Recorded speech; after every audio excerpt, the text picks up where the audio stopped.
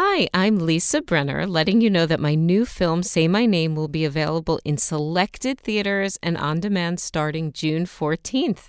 It's a madcap British comedy about love, one-night stands, and criminals who shoot themselves in the leg.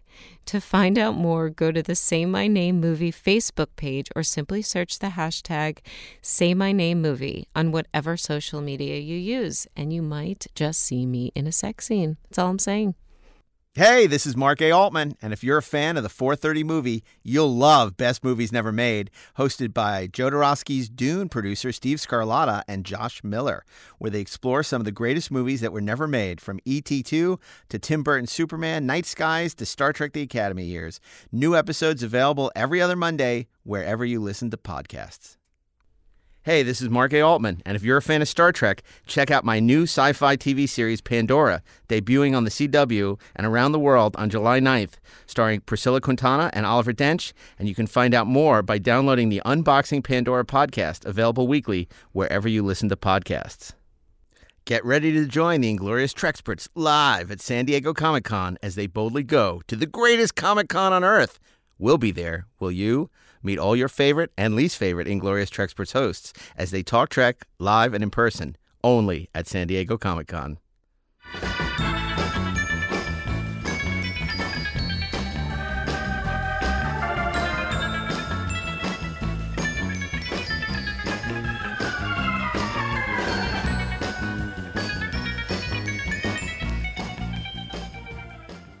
Hey, I'm Mark A. Altman. And I'm Darren Doctorman, and we are the Inglorious Treksperts. This is the story of the Wrath of Khan. You can read along with me in your book. You will know it is time to turn the page when you hear the communicator beep like this. Let's begin now. Space, the final frontier. These are the continuing voyages of the Starship Enterprise. A new crew was being trained on the Enterprise. The ship's new captain, Mr. Spock, asked Admiral James Kirk to observe the crew's first training flight. He greeted his old friend when he came aboard. How are you feeling, Admiral? Useless, Spock. I feel old and useless. I shouldn't be working behind a desk on Earth. I should be out here in space. And have we got a show for you today? Can-do attitude. Now, what does that mean? I see what you did there. It's a little pun. That's Extremely a little. So I want to introduce you to some of our regular guests and I was going to say a first-time caller, but that's not quite right.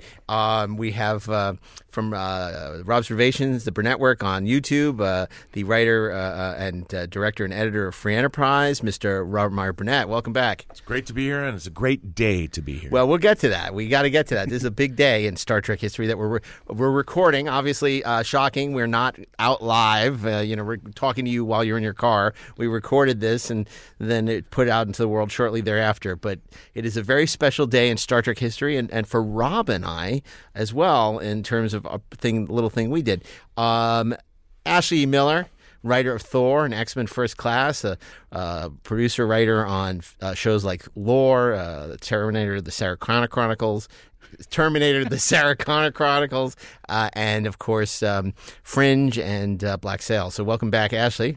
I have the greatest enthusiasm for this podcast, Mark. And I'm really happy. I had the honor to interview him for Star Trek's 50th anniversary at the American Cinematheque, where we screened the film that one of the films that he produced. He is one of the unsung heroes of Star Trek. I'm so glad to have him here today to share his story and incredible anecdotes about the making of this beloved classic. I won't say Star Trek classic. It's a beloved classic, period. And that's Mr. Robert Sallin. Bob Sallin, welcome to the show. Well, thank you very much, Mark, and thank you very much, fellas. And I must say I'm pleasantly surprised because I didn't think anybody would care. Well, that's where you're wrong. We care a lot. We are crazy about it. Well, let's just say today, the day we're recording the show. What makes today different than any other day, Mark? We recline. we eat unleavened bread. No, the reason we're here today is June 4th, 2019. This is the 35th 37th anniversary of June 4th, 1982. Can anyone tell me what happened on June 4th, 1982 that did not involve Craig T. Nelson? Oh. Star Trek II, The Wrath of Khan opened in theaters. That is correct. And forever changed Star Trek and movies. And my life. Now, before we move on to why that's so significant, tell me what happened many years later on June 4th, 1999. Darren Doctorman made his screen debut in the motion picture Free Enterprise, starring opposite William Shatner. Right. In Free Enterprise that I directed, Mark produced, and we both wrote. That's right. I have to say, I'm doing nothing special for the 20th anniversary of our movie, Rob. However, being here with you and being here with Bob Sallin, the producer of Star Trek II, what a great way to celebrate the 20th anniversary of our movie. From those small beginnings. Amazing. And the fact that Darren's in it. Yeah, but, But to be I still haven't been paid, with one so of the it's okay. producers of I think, which is generally recognized as the best Star Trek film. It's amazing. It's amazing I'm that not going to argue with you. to be fans that have come this far and now to be doing this podcast with an esteemed producer of one of our favorite films, I would say, of all time. I had this little. I remember when I wasn't a kid. I was in high school. There was these little things that Eddie Egan, the publicist, the unit publicist for Star Trek, gave out. It was this. I said at the beginning of the universe lies the beginning of vengeance, because of course the original title was The Vengeance of Khan. It would open up and there was this collage of images, and then on the back was the billing block, and I'd see Gene Roddenberry's name and Shatner and all, and then there was this name Robert Sallin. And produced by producer, and I was like, I don't know who that is. I never heard of him, and obviously he Star Trek II, and then they would make other movies, but Bob Sallin's name was never there. I never could understand. I said, but he was involved with this great movie, and what happened? I want to know his story, and. Well, let's talk about your story. So you're right here. So I don't know where to begin. Do you want to know how I came to Star Trek? I understand you were very successful at making commercials and advertising. So right. Actually, in a way, I think I was preparing most of my life to do that job. I started as an actor when I was in about the 4th or 5th grade growing up in Pittsburgh, which at its time the educational system was very advanced and everybody had to take a dramatics class. I hit that, and suddenly I was writing plays and starring in plays when I was a kid. And then eventually I became an actor and was a professional actor, the youngest member of the American Federation of Radio Artists at the time. And I was working on radio. Remember radio, fellas? Remember radio? Yeah. I do. Well, who knows what evil lurks? I worked on the United States Steel Hour Theater Guild on the air with Basil Rathbone and Dorothy McGuire. Wow. And I did a lot of stuff, and I had my own shows. And by the time I was 15, I was actually producing and directing for NBC. And I used to have to get excused from my 10th grade class to go downtown, take two streetcars in Pittsburgh, and go downtown to do a show, and then go back to school. Wow! And it was great. And I just took it all for granted. Anyway, long story. Came back, moved to California, and anyway, so I got into the UCLA and went into the film department before it was fashionable. Mm-hmm. Right. And spent. We were only about 40 of us in the class at that time. Graduated, went into the service, was an officer in the Air Force, and making films all over Europe, Africa, and the Middle East. And I did that for about 4 years and came back to high unemployment. Yeah. The world was not waiting for me. Yeah. So I was unemployed for about 8 months, which was a pretty traumatic time, and eventually worked on the Steve Canyon show and did second unit and then led to advertising. Anyway, I had a very successful time both in the advertising industry. I worked for Foot Cone and Building, was a vice president in charge of production for the West Coast, and decided I wanted to start my own company, which I did. It was called Kaleidoscope Productions.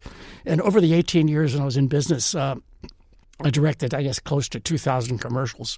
And it was good, and it was profitable, and I burned out. And during the time, I was always being asked, Harv Bennett would ask me periodically to direct an episode of something, and sometimes I did. You'd gone to UCLA together, is that right? We had gone to UCLA together. And sometimes I did it, and sometimes I couldn't do it. But when I did it, as much fun as it might have been, I had a thing called overhead. And I had all this staff in a building on Sunset Boulevard, and I made more money making commercials than I did directing episodic. Sure. So one thing led to another, but I eventually burned out, and I was just doing freelance work around town when Harv called and said that he'd made a deal at Paramount. He had 3 projects. He had Star Trek, he had A Woman Called Golda, and a series for NBC, I believe, is called The Powers of David Starr. Matthew Starr. No, I changed the first name. No, there was a conflict about using the name David Starr, and he said, we need something, so my son's name is Matthew. And that's how it came about. We think we're so smart. We're going to correct the guess. I love when that happens. It's not David Starr. I really love when that happens. I just want to reiterate that Herman Zimmerman, who later went on to be a production designer on Star Trek The Next Generation, worked on The Powers of Matthew Starr when he was at Paramount. Really? But his name was Henry at the time. That's right. They had to change it to... No. I love that show.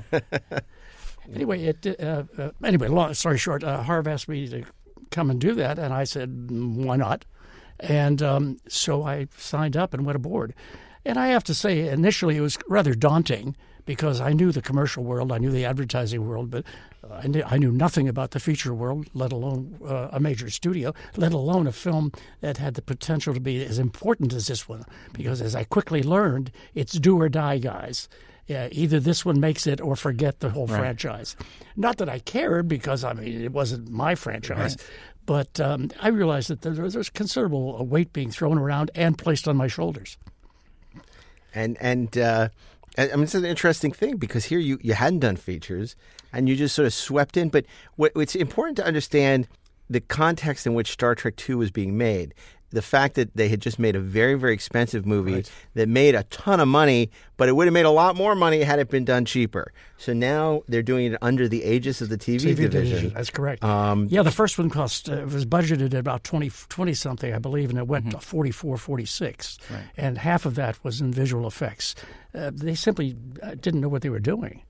I hate to say that, but I quizzed a lot of prisoners separately in their cells. Well, it's what you do when you want to learn to make the same mistakes that other people do. And I found out that there was just a lot going on there that was sad. It's sad because it got in the way of a really happy and good film. It could have been. Mm-hmm. And I'm not a big fan of that first one, to be candid. It's... I suppose for the believers, it's a wonderful exercise, but I never felt that it was a really first-rate piece of storytelling. Anyway, so I came aboard and, how to make the transition, because in my heart of hearts, I'm a director. Mm-hmm.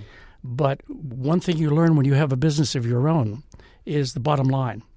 And you end up being really a producer whether you want to be or not, because it's kind of unforgiving. And it's quick, and there's a lot of turnaround, and you have to really be disciplined. The second thing that I realized helped me enormously was that working in commercials, you're always dealing with something that cinematically is different. One moment it could be a job that has a lot of visual effects. The next minute it's a comedy or a dialogue spot with people, or it's a car commercial, or it's an airline commercial. I did all those. And so you have to either learn or know what questions to ask and who to ask them to. And I think that above everything else put me in good stead for this. And as I got deeper into it, I was shocked. And I guess at this point in my life and at this point in time I can be honest and say this. I was shocked at how much a lot of people that I dealt with didn't know anything. About the craft. Would you be surprised to know that still happens? We haven't gotten any smarter. Well, that's disappointing. It is to me, too. No, it's kind of frustrating because you presume going in, you go to the big Paramount sign and everything, that these people are really on it. Yeah. And, some were, and fortunately I hired everybody. Mm-hmm. And I interviewed a lot of people. And Craft services? I'm embarrassed to say it. No, I missed you on that one. Did you hire Gain Rescher? I did. The DP? Absolutely. Mm-hmm. And the reason I hired him is I had seen a movie of the week that he had done for, I believe Ron Howard was the director. And I was so impressed with it and with the look of it. And I said, that's a really talented man. I knew nothing about him. But as you said, though, the parameters were, this ain't going to be for the movie division, the motion picture division, this is TV. Right. So to me, that's TV, that means commercials. How do you control your costs? How do you get the best people for the lowest amount of money? Yeah. And Gain just stood out in my mind. It's so interesting. Here you hired somebody like Gain Resher, who just beautiful looking picture, right? And then, for Star Trek 3, where you're not there, they hire, an old pro from Dover, Charles Correll, who's been around since, the stone tablets were brought down from Mount Ararat. And it's an awful looking movie. It's just... one of... Forgive me, but, an aspect of that is really, again, in the commercial world, you have to kind of be on top of who's really good. Right. Because your clients aren't going to hire you. Right. If they can get that from somebody else. Exactly. So you have to appear and hopefully know what's going on, who's doing the best work, and so on. You mean you got to know your stuff? I'm curious, what was your relationship with Harv? So it sounds like you were the physical producer of the film. Were you functioning as a line producer pretty much? Or? I think definitions are very difficult in this world. As you know, different people get the titles, and some people do the work, and other people like the titles. It was like any other feature film, in my opinion, unless maybe it's Spielberg and maybe Dick Donner, who my dear buddy. It's a combination of talents and events and luck. Yeah. The bottom line is, if you're asking me who actually created the look of the picture, who actually styled the picture, who actually worked on the story of the picture, and who brought it in on budget, I'm afraid that's me.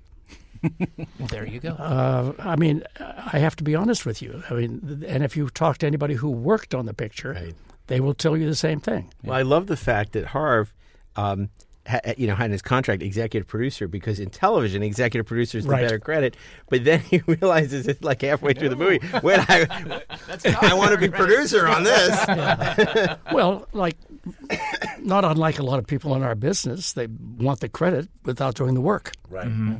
And well, I feel, to be honest with you, I'm a little uncomfortable because my candor sometimes gets me in trouble.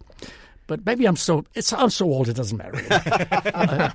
But the bottom line is that what you see on my face is what you get. I have no other agenda. I have never had another agenda.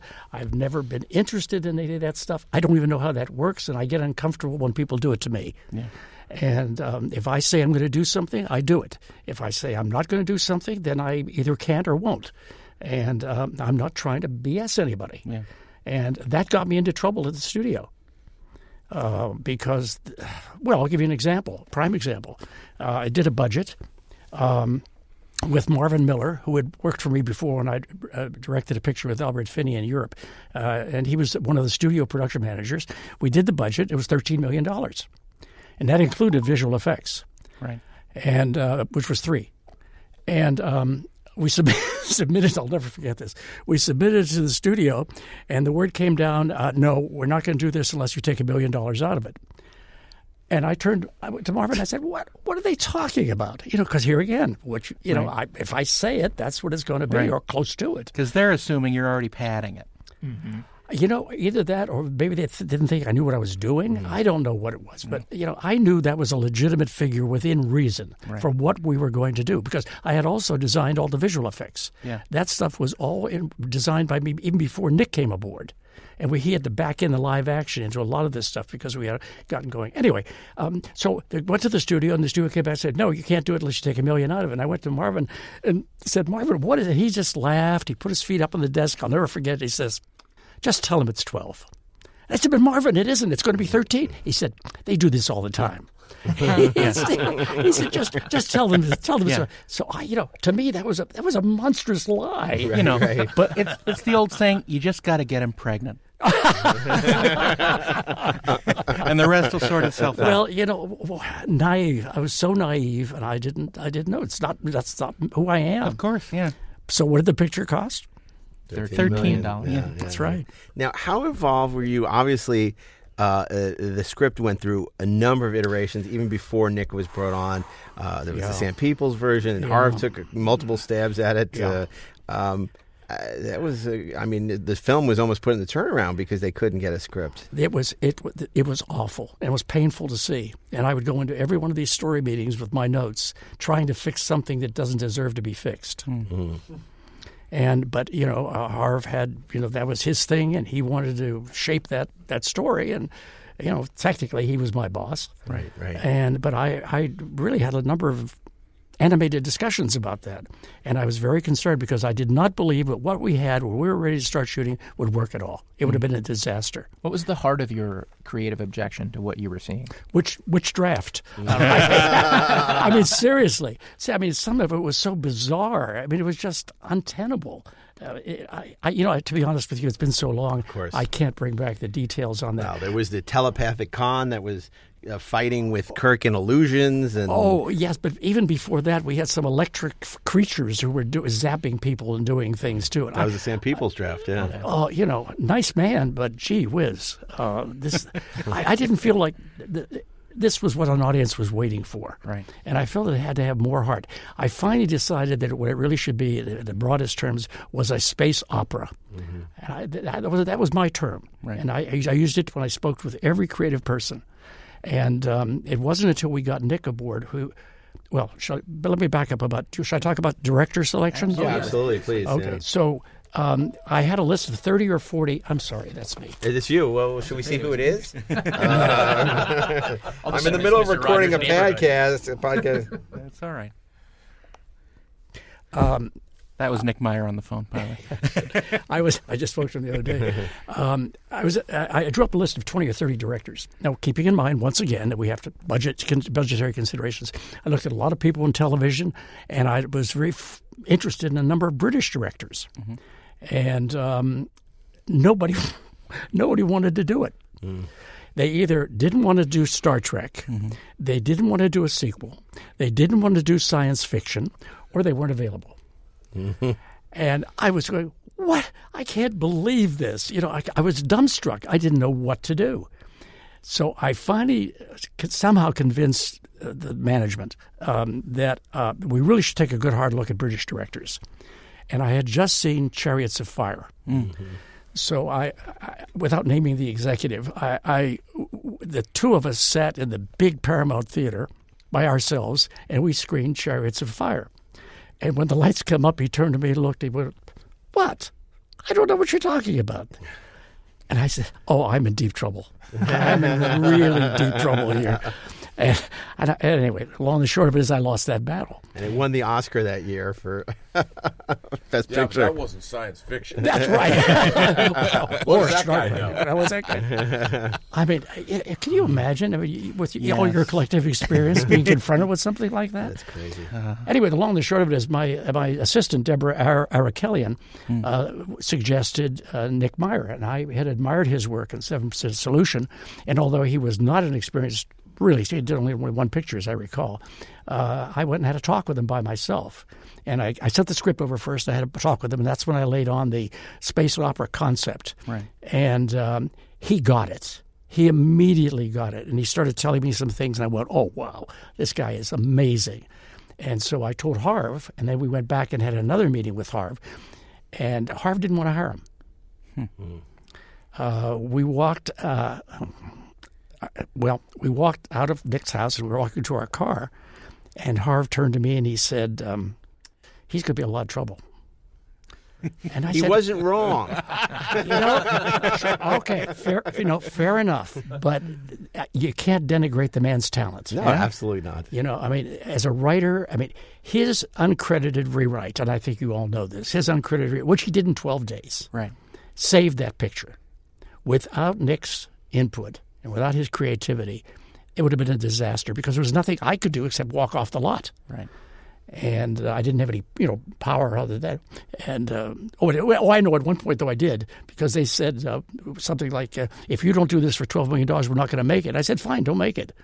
I had enough money in the bank. I didn't need this. Right. Anyway, so I've digressed. But so directorially, Nick came aboard.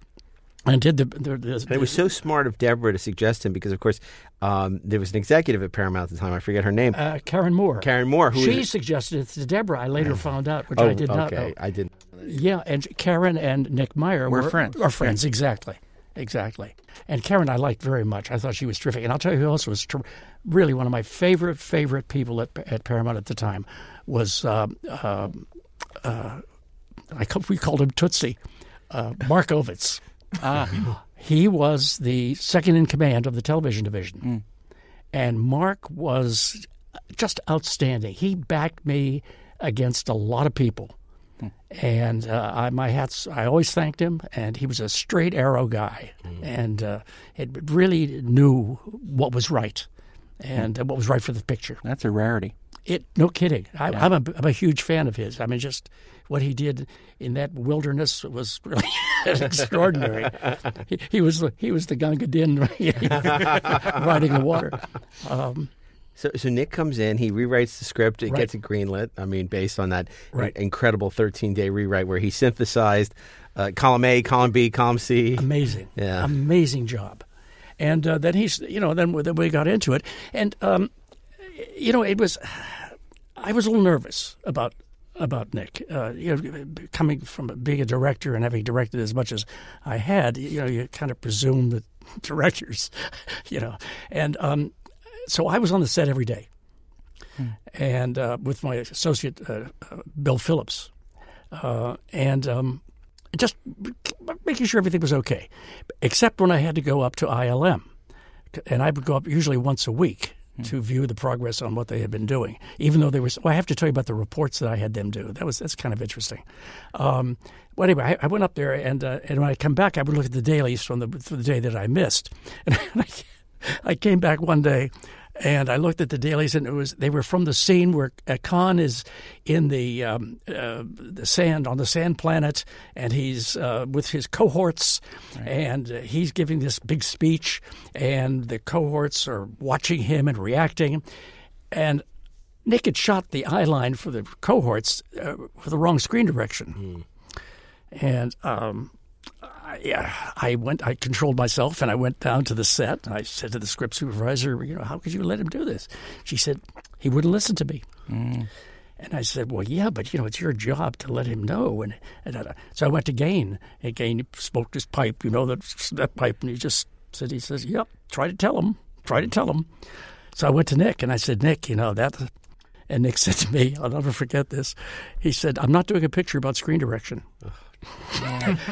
Now, at the time, I didn't laugh. In retrospect, I think it's hilarious. Well, because, look, in retrospect, you guys bumped heads a lot, but now you're friends. So. Yes. Yeah, and as a matter of fact, and I'll tell you how that happened. Shall I digress? Sure. Please.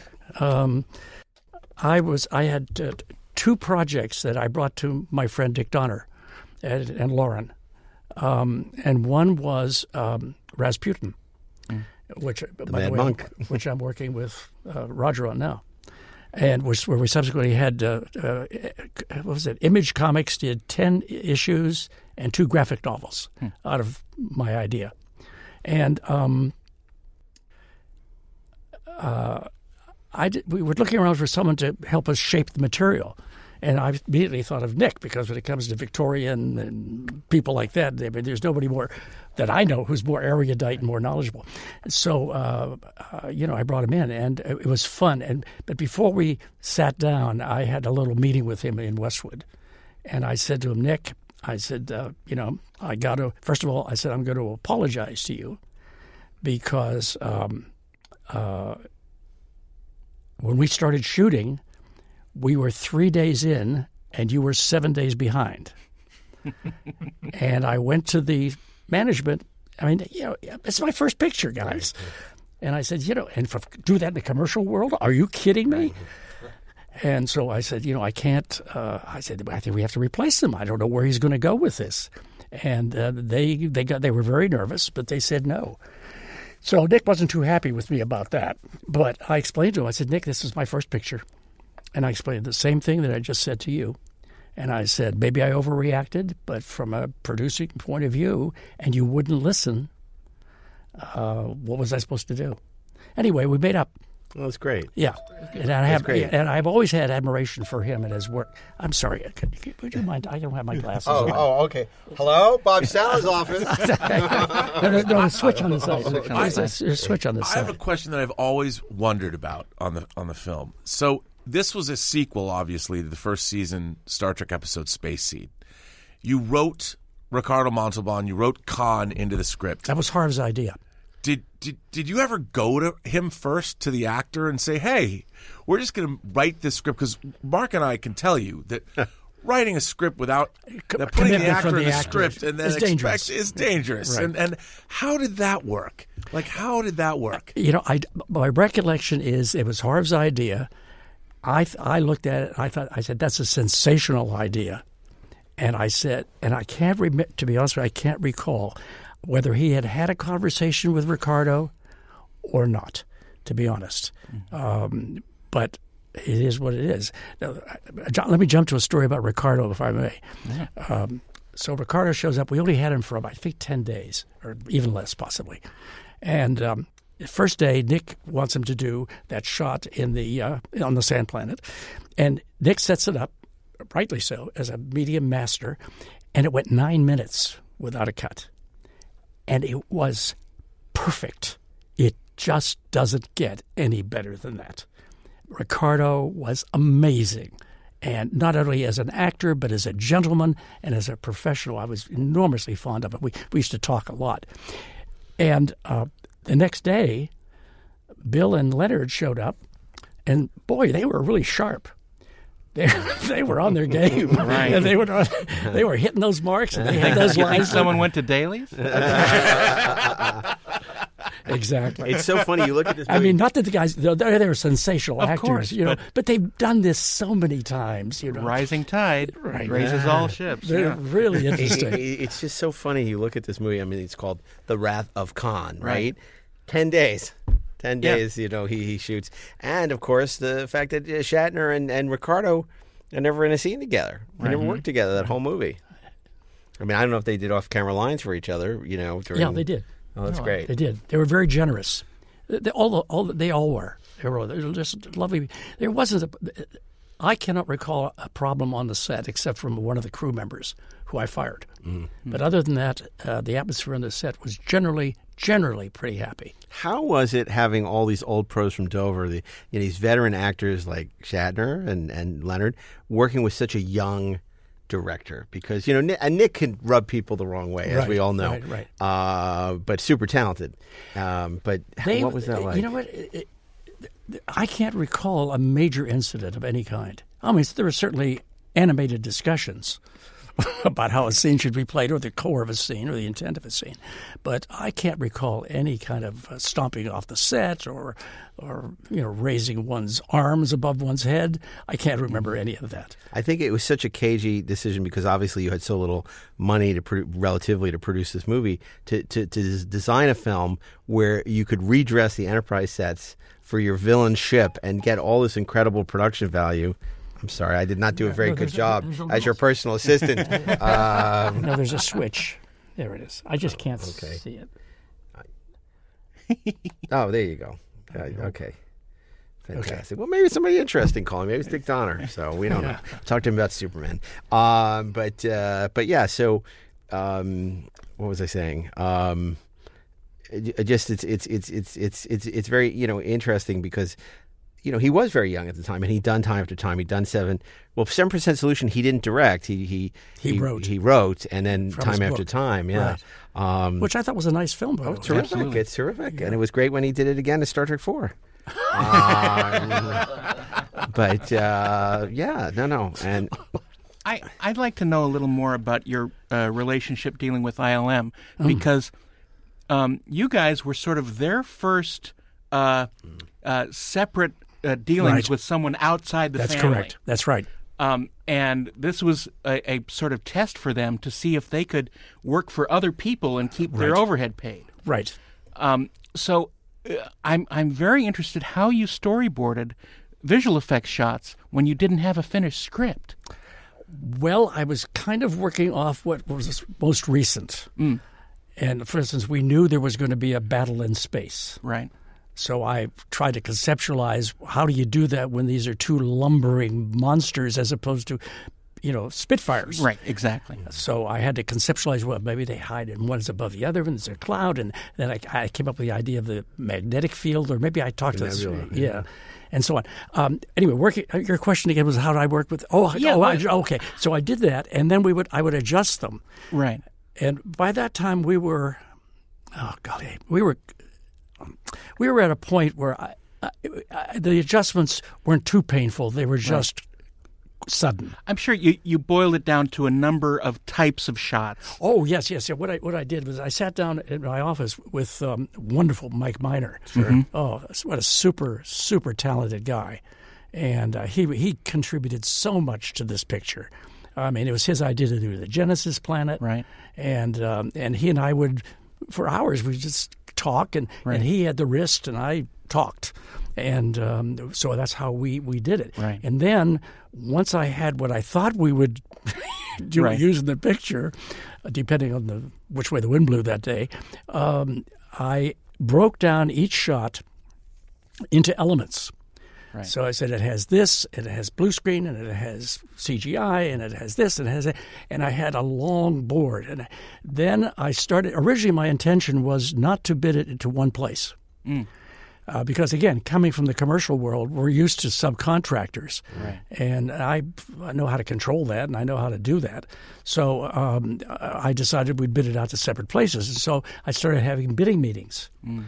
And the documentation was so thorough and so nailed. As it has to be. Yeah. Well, they didn't do it on number one. Well, and they tried. Yeah, a lot of things went on. We were moving down that path, and then we had a meeting with somebody high up at Paramount, and they said, well, who's going to do the visual effects? And I told them what I was doing, and they said, oh, well, why don't you just go to ILM? Right. And I had wanted to go there initially, and Harv had stopped me. Mm-hmm. He said, how are you going to go back and forth all the time? And I said, it's a plane, Harv. It's not a big deal. He said, what are you doing? So anyway, I got to go to ILM. They couldn't have been more marvelous. I mean, I reviewed every single thing with them in detail. They got it. Mm-hmm. And Ken Ralston, who was one of my supervisors, later said that, which I took as really a marvelous comment, a compliment. He said, in his words, I have never worked with somebody who had such a clear vision of exactly what he wanted. Yeah.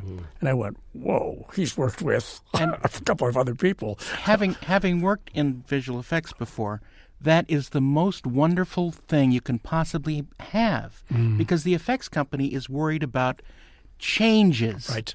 Changes and changes, because usually when changes are made, they're required to do it again for nothing. I know.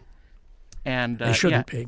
See, well, in the commercial world, it didn't quite work that way. Right. Because if we did it and everybody agreed, then the client decided to change it, they paid for it. Right. Exactly. But no, you're absolutely right, and requires that kind of discipline. And but they were so responsive, and we were just all over this. In fact, I had them institute a procedure that they now, and since that time, have used, and that was that every week I had to have a written report on the number of shots attempted, what they were, the status of each shot, right, what remained, where they behind, right, and where we stood on money. Mm. And boy, I'll tell you, we had it nailed, because we would bargain. Because periodically we would say, oh, we're dropping that shot now. Right. But we're going to substitute that. So how much is the difference? Right. And that's how we kept it. And we came in almost to the dollar. Yeah. What was the genesis of the CG shot, no pun intended, of Genesis? I mean, that was one of the earliest uses of CG in a movie. Can you speak to that at all? Yeah, that was my fault. No, it was. The concept was great. Again, it was Mike Miner's idea. And I decided, because my wife, who's a professional artist, was always having trouble labeling her slides. And so she discovered there was a thing called a computer, and a computer labeling program. And she was starting to use it. So I thought to myself, well, they must be doing some of this in special effects too. So I got into it a little bit, and then I laid down a mandate. I said, I want that entire sequence computer generated. and all the color drained out of their faces because it was scary. Yeah. And I was told they farmed it out to Evans and Sutherland, if I remember correctly. I could be wrong. I think they tried to. Oh, is that what happened? Yeah. Well, okay. Well, but at that point, Lucasfilm was just starting their computer division as a research and development, just trying to figure out different ways that they might, have film scanners and bring in to do digital compositing. But the creation of the images was something that they were just scratching the surface of at ILM. Right. But yeah, I mean that was completely from scratch. Well, if I remember correctly, that's 60 seconds, which is roughly 60 seconds, I think, cost about $250,000 in those dollar days. Yeah. And to do fire, what approach like fire, I mean, please. They told me, and I could be wrong about this, they told me that they would design it during the day, and then they would link 200 computers together during it at night and let it render. And now we can do it on our phones. Now you do it on the phone, exactly. Isn't that amazing? It's amazing. Yeah. No, they were super. I can't say enough wonderful things about them. Well, and the proof is in the eating. It's amazing. But again, this was one of the things I've zeroed in on a lot, which was, the visual effects are not the star of this show. Right. They are not the star of this story. And they shouldn't be. But they're there to tell the story. But how many people do we know? A lot. I'm curious. The movie is one of the things I've always thought was brilliant about Star Trek 2 is it's stage bound. The whole movie was basically shot on the Paramount lot, and you had moments where, other than the last shot at the end of the movie, but you had moments where you could have gone outside, like the Genesis cave.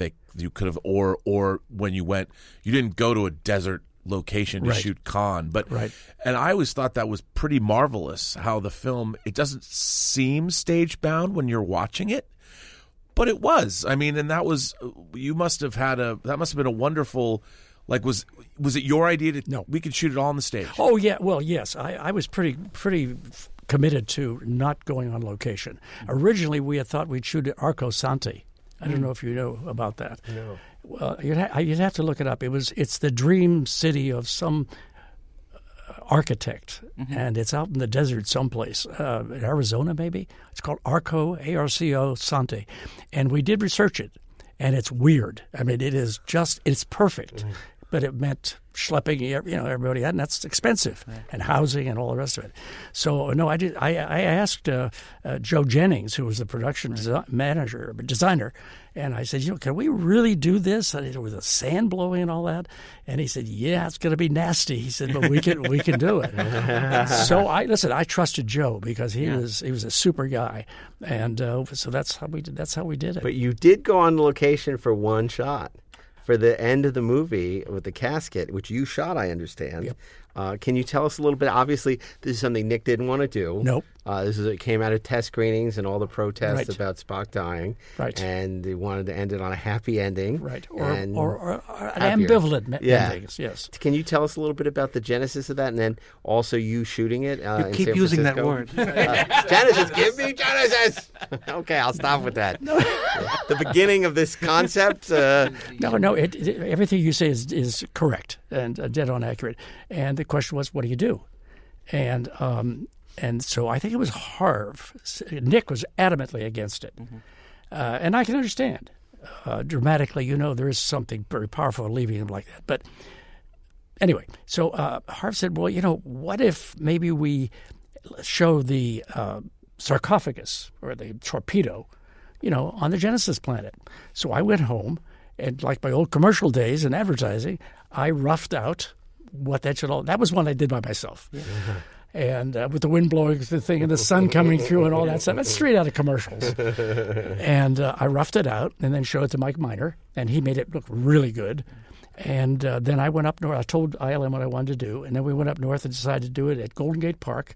And they went out, and they had some wonderful ideas. They're the ones that wrapped all these ivy things around the trees. None of that stuff existed. Right. A lot of it was we added.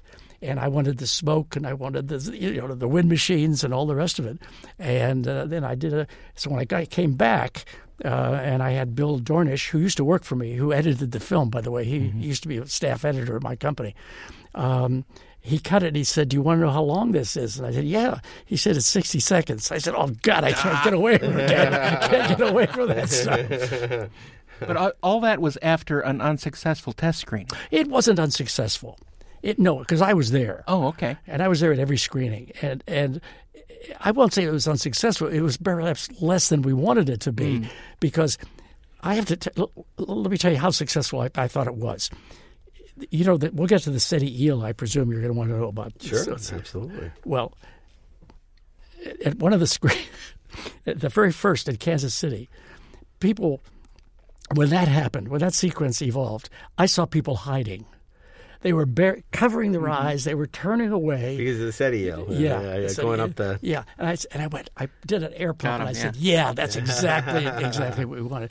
And the one thing that really surprised me, which speaks in a moment to whether I thought it was successful or not, was again, this was Harv's idea, that when the funeral service occurs on the bridge, that he said to me, he said, "What would you think about Scotty playing Amazing Grace?" And I thought, wow, that's really touching. I think that could be an emotional, high point of this film. I loved that idea. So we did it. And when Spock dies, there was sobbing in the theaters, sobbing and sobbing and sobbing. When Scotty starts to play the bagpipe, people started to laugh. And I went, what? I can't imagine. How did I misread this? And it took me a long time to figure it out. And what it is, in my opinion anyway, is emotional release. I think people were embarrassed to be crying next to somebody else in the theater, to be emotionally overcome, which they really were. And so when they saw something that unusual, that off the maps, so to speak, creatively, they'd never seen that before. I think it gave them a moment to not cry and to just say, "Oh," and recover. Right. That's the only thing I can figure. Did you make any changes to that sequence because of the laughter responses? I'll tell you, I mean, we've all seen this movie a billion times, and I've never laughed once. Well, I'm sorry, I did. I've never laughed once. I've cried every time. I'm telling you, the audiences, they did. Wow. And it segues was so all beautifully. the music Heartless final by bastards. It's Americans.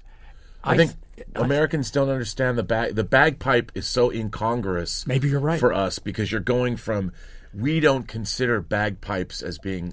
I can see how part of our culture. Yes, and when you're watching the movie, when you're watching the movie the first time, I remember this because I thought about this. It took me a moment, and then it's when you realize it is, of course, Scotty playing. You realize what it means, and as a fan, it's great. But if you're a casual viewer and you don't understand that Mr. Scott is indeed Scottish, why is he in a kilt? Why is he playing the bagpipes when Spock has died? Well, yes, this is not something that American audiences immediately would buy into. So I could see that. I think that's a very good perspective on it. Very accurate. I think so. And it segues beautifully into that James Horner orchestration of Amazing Grace, the symphonic version, which is very powerful. Well, I think everything that Horner did was wonderful. Yeah. Now let me talk to you about James Horner. Please, yeah. I'm having worked in radio all those years. I used to go into the music library at NBC and whatever and pick out the records for the music cues for all the shows. So I had a certain feeling for it. Can't play a note, but I can listen to 4 bars and tell you what it is. Yeah. So I had some pretty strong ideas about who I wanted and didn't want for as a composer. So I went to Joel Sill, who was the music supervisor at Paramount at the time, and he gave me a stack of cassettes. I don't know, 20 or 30, can't remember how many. And over the weekend, I listened to every one of them. And I kept throwing them away. And I kept saying to Joel, I don't want musical wallpaper. Mm-hmm. I said, this is a space opera. Right. And I want leitmotifs. Yeah, thematic. Yeah. Exactly. But I don't want it to be overpowering. It has to be. And I said, the only one I listen to that even comes close is this one. And he laughed and he said, "I was hoping somebody would hire him. I've been trying to get him hired for years." Wow! And Jamie had done some little pictures. But he had nothing of any. He'd done a few Corman pictures. Yeah, That's right. Stars, Humanoids from the Deep. Yeah. And that was that. And it's interesting because obviously you didn't have the money to hire Jerry Goldsmith. That was never part of the conversation. That was the other issue. Yes, you're absolutely right. We didn't, and that's why perhaps that's why a lot of the people he gave me weren't very good. But that said, I'll share with you now because he's gone. We paid Jamie $10,000. Yeah. Wow. And he did such a superb job that when it was finished, I went to upstairs in the administration building at Paramount and fought to get him a bonus. They did not want to give him anything. Of course not. And I said, anyway, it was one of those times that I got him an extra $10,000. That's all I could pry out of them. And because I felt he deserved that and so much more. Absolutely. Because I just think that score. And that was a great year for him because he did 48 Hours for the studio also. And two very different scores, but both great scores, obviously, Star Trek II being the better one. But 48 Hours is also a great score that Jamie did. Enormously talented and very sad loss. Yeah, very much so, very much so. And then what was your response to, obviously, the huge success of the film? I mean, this is, it did, 73, 79 million, I think, at theaters in 1982. It was a big success. It validated that this was a franchise. And it must have been very gratifying for you to see how successful the movie was after you sort of gave your heart and soul to, pulling this into existence. There was a good side and a not so good side about that.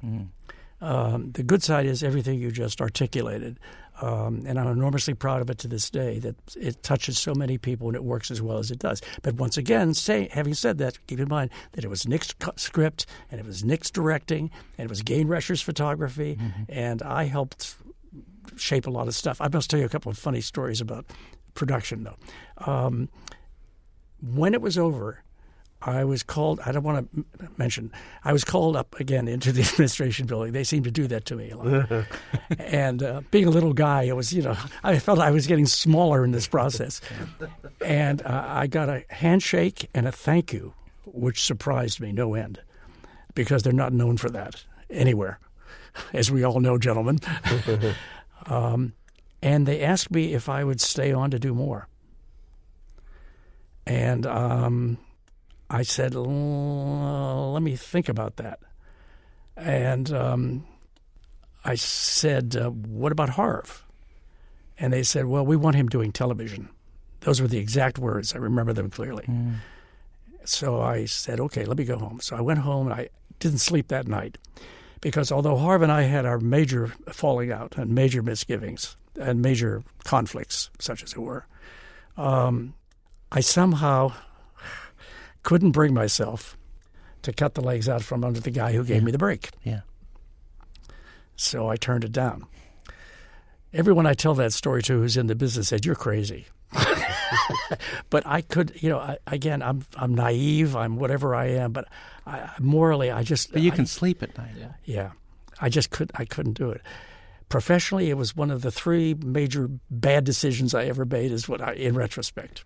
I should have just done it because, fellas, if you want a moral business, go to church. Well, even there. But it would be fascinating to, in an alternate history, to see what the future of the Star Trek franchise would have looked like under the aegis of Bob Sallin. I think Star Trek III would have been a very different movie.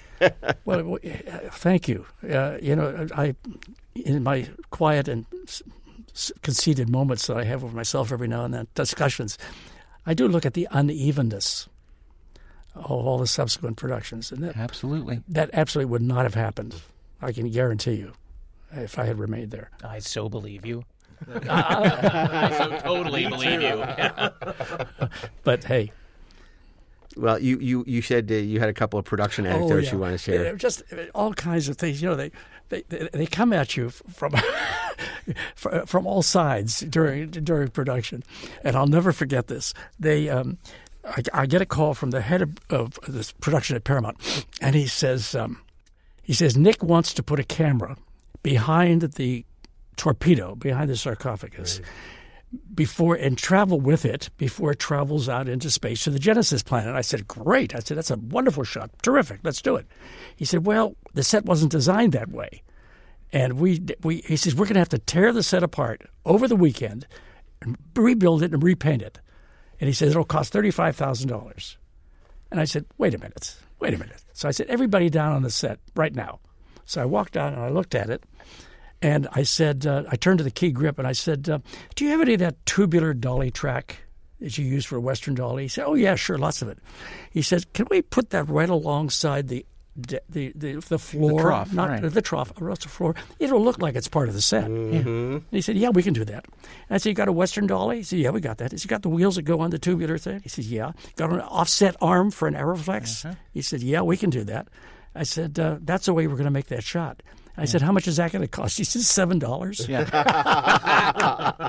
But it was an endless litany of that kind of stuff. And I would think, you guys are supposed to be the professionals. You're supposed to know all this. Why are you turning to me? Taking the path of least resistance. Nobody thinks. Anyway, it was fun. I mean, they were lucky to have someone that comes out of, the commercial world where you're being innovative to create, make your days, make your shots. Everything is storyboarded. You knew what you were doing. How many producers had the kind of experience that you had? Probably zero. Mm-hmm. And so that shot is a perfect example of what you brought to film production that they don't normally have. Thank you. That's a really interesting comment, and I thank you for it. Because when I got the gig, when I originally got the thing, one of my former clients was a guy named Stan Dragoti. And I don't remember Stan from, commercial director. Yeah. Well, and creative force at Wells Rich Green. Yeah. And he was one of my biggest clients. I used to do a ton of work for him. And when I'd gotten the assignment, I happened to meet him on our street one day. He was visiting some agent. And I told him what I was doing, and he looked at me and he says, "You're overqualified." Those were his words. Nice hobby, Bob.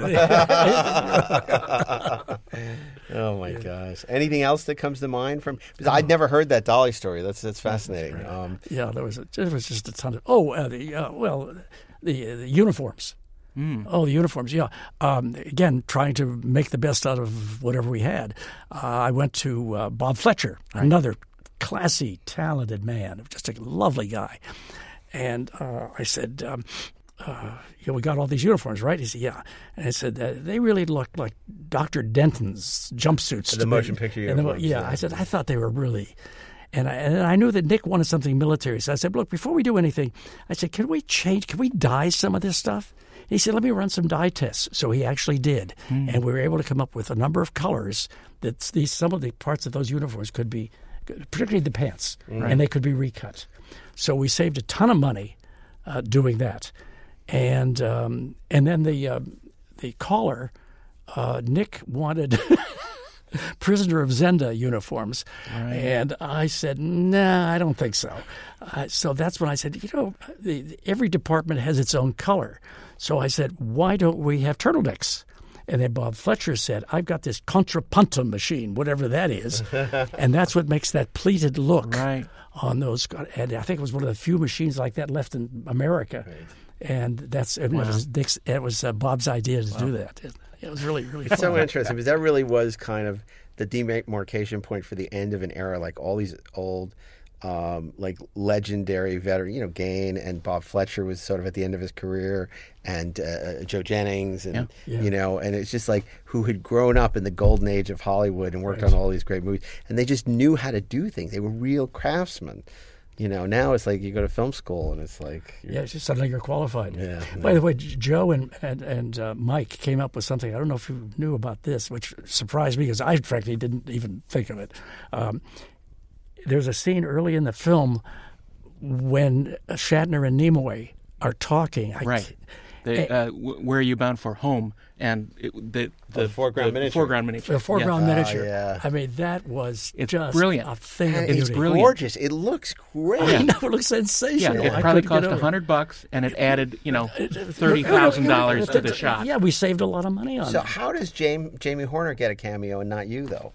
Because isn't he the guy who's... James Horner has a cameo in the movie. Not that I'm aware of. Yeah, he's the guy who's doing the vacuuming or something, or he's in one of the scenes.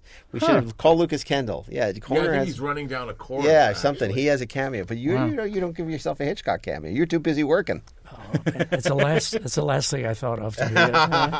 And to be candid, after working on it for 18 months, I was so burned out. Yeah, sure. I was just exhausted. How did you find your way back? Because I know for a long time you hadn't really spoken publicly about the film. Obviously, Nick and Harv were very big personalities, so they, had the spotlight to themselves on this movie. And it really seems to be, I know Ed Gross talked to you many years ago and was one of the first people to talk to you. But it seems in the last couple of years you've sort of had this coming out party where you're talking about the movie, and I'm just curious, how did that happen? Is it something where you realized this was such a beloved movie, or what sort of prompted you to sort of reemerge? Well, first of all, I was never asked. Okay, well there's one answer. It's as simple as that. Mm-hmm. No one asked. Harv was very good at promoting himself, right? And I didn't want to play that game. Right.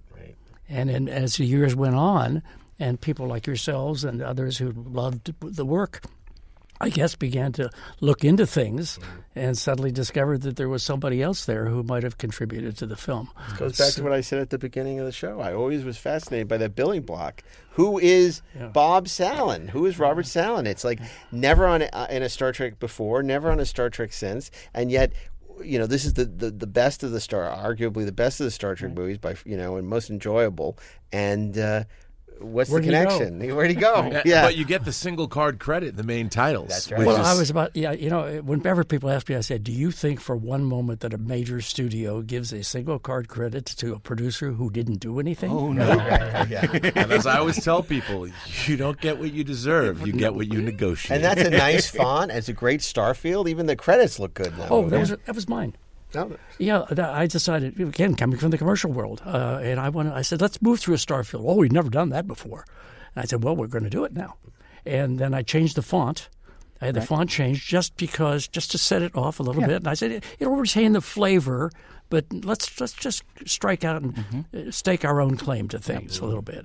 But anyway, it was great. And to be candid, after I made that first mistake and my morality got the better of me, I went out and I sold 3 projects, 2 of which were green-lighted, none of which ever got made. I mean, and I went on from that, and I said to myself, I'm so glad that I worked in the commercial world because I've got a lot of money. And because it's just, I had no idea how whimsical the choices of work. And I've had things going, and this head of the studio would get fired, and out the door went the head of the studio and my project. Right, sure. Whimsical's a good way to put it. Kind word to put it. I have to tell you about how you fellows all know because you've been around, but the business is so strange. I sold a major feature on 2 sentences. I had this idea. And I walked into Paramount to the head of the studio, and I said, okay, here's the picture. It's Eddie Murphy and Ruth Gordon, my man Godfrey. And the guy said, let's do it. Have your lawyer call me. And we started to work. And what I didn't know was that they couldn't find a project for Eddie Murphy. He was turning down everything that the studio was submitting to him. What I also didn't know was that he loved Ruth Gordon, and that he and Ruth used to get drunk together in New York. Oh, my goodness. And that he just adored her. I had no clue. Wow. And so we start to work on the script, and it's pretty funny, I must say. And Ruth Gordon died. And I went to Eddie, and I said, Eddie, I'm really sad, but so how about Katharine Hepburn? He said, nope. I said, Jessica Tandy? He said, nope. And he wouldn't do the picture. He had his heart set on doing it with Ruth Gordon. So they eventually made the picture. They bought the rights from me. They made the picture. They changed it around. It was called Guarding Tess. Right. So anyway. Wow, that's a different movie. Yeah. Wow. But not a bad movie. No, not at all. Not at all. Well, I bet he wishes he'd done that instead of The Golden Child. Well, I have to say, what a great way to spend the 37th anniversary of Star Trek II, The Wrath of Khan, with Bob Sallin. I mean, look, we all know a lot about this movie, right? I heard things I never heard Yeah. before Yeah. about Star Trek 2. And I mean, I don't know how many times we've all seen that fakakta movie, but it's a lot. It's a lot. It's probably triple digits, right? Easily. So it could be quadruple digits. But, it's just so this was great. I'm so glad that you came down. Well, to thank talk you to for us. having me. It was great. And it was a pleasure. Thank you, Bob. Thank you, Rob. Thank you, Ashley, and Darren. This is a great episode. So I want to thank everybody for joining us for Inglorious Treksperts. And if you're a fan of this podcast, you may want to check out Electric Surge's other podcasts, like the 4:30 Movie every Friday, in which a group of writers and producers curate fantasy theme weeks of classic movies. And of course, Best Movies Never Made every Monday, wherever you listen to podcasts, as well as the new Star Wars podcast, The Rebel and the Rogue, every Thursday night. If you enjoyed this, please rate us. Vote. I vote. I elect them. 5 stars on Apple Podcasts. You can follow us on Inglorious Trek on Twitter or Inglorious Treksperts on Instagram. Also, very special thanks to the sound master, Mr. Bill Ritter, who makes us sound so great every week. And, of course, producer Cynthia Hodge, who's back there by the monitor, who has to stare at our ugly mugs all day as we record these. So anyway, until next Saturday, keep on trekking, ingloriously, of course, and happy anniversary, Star Trek II. I feel young. Shh. Engage.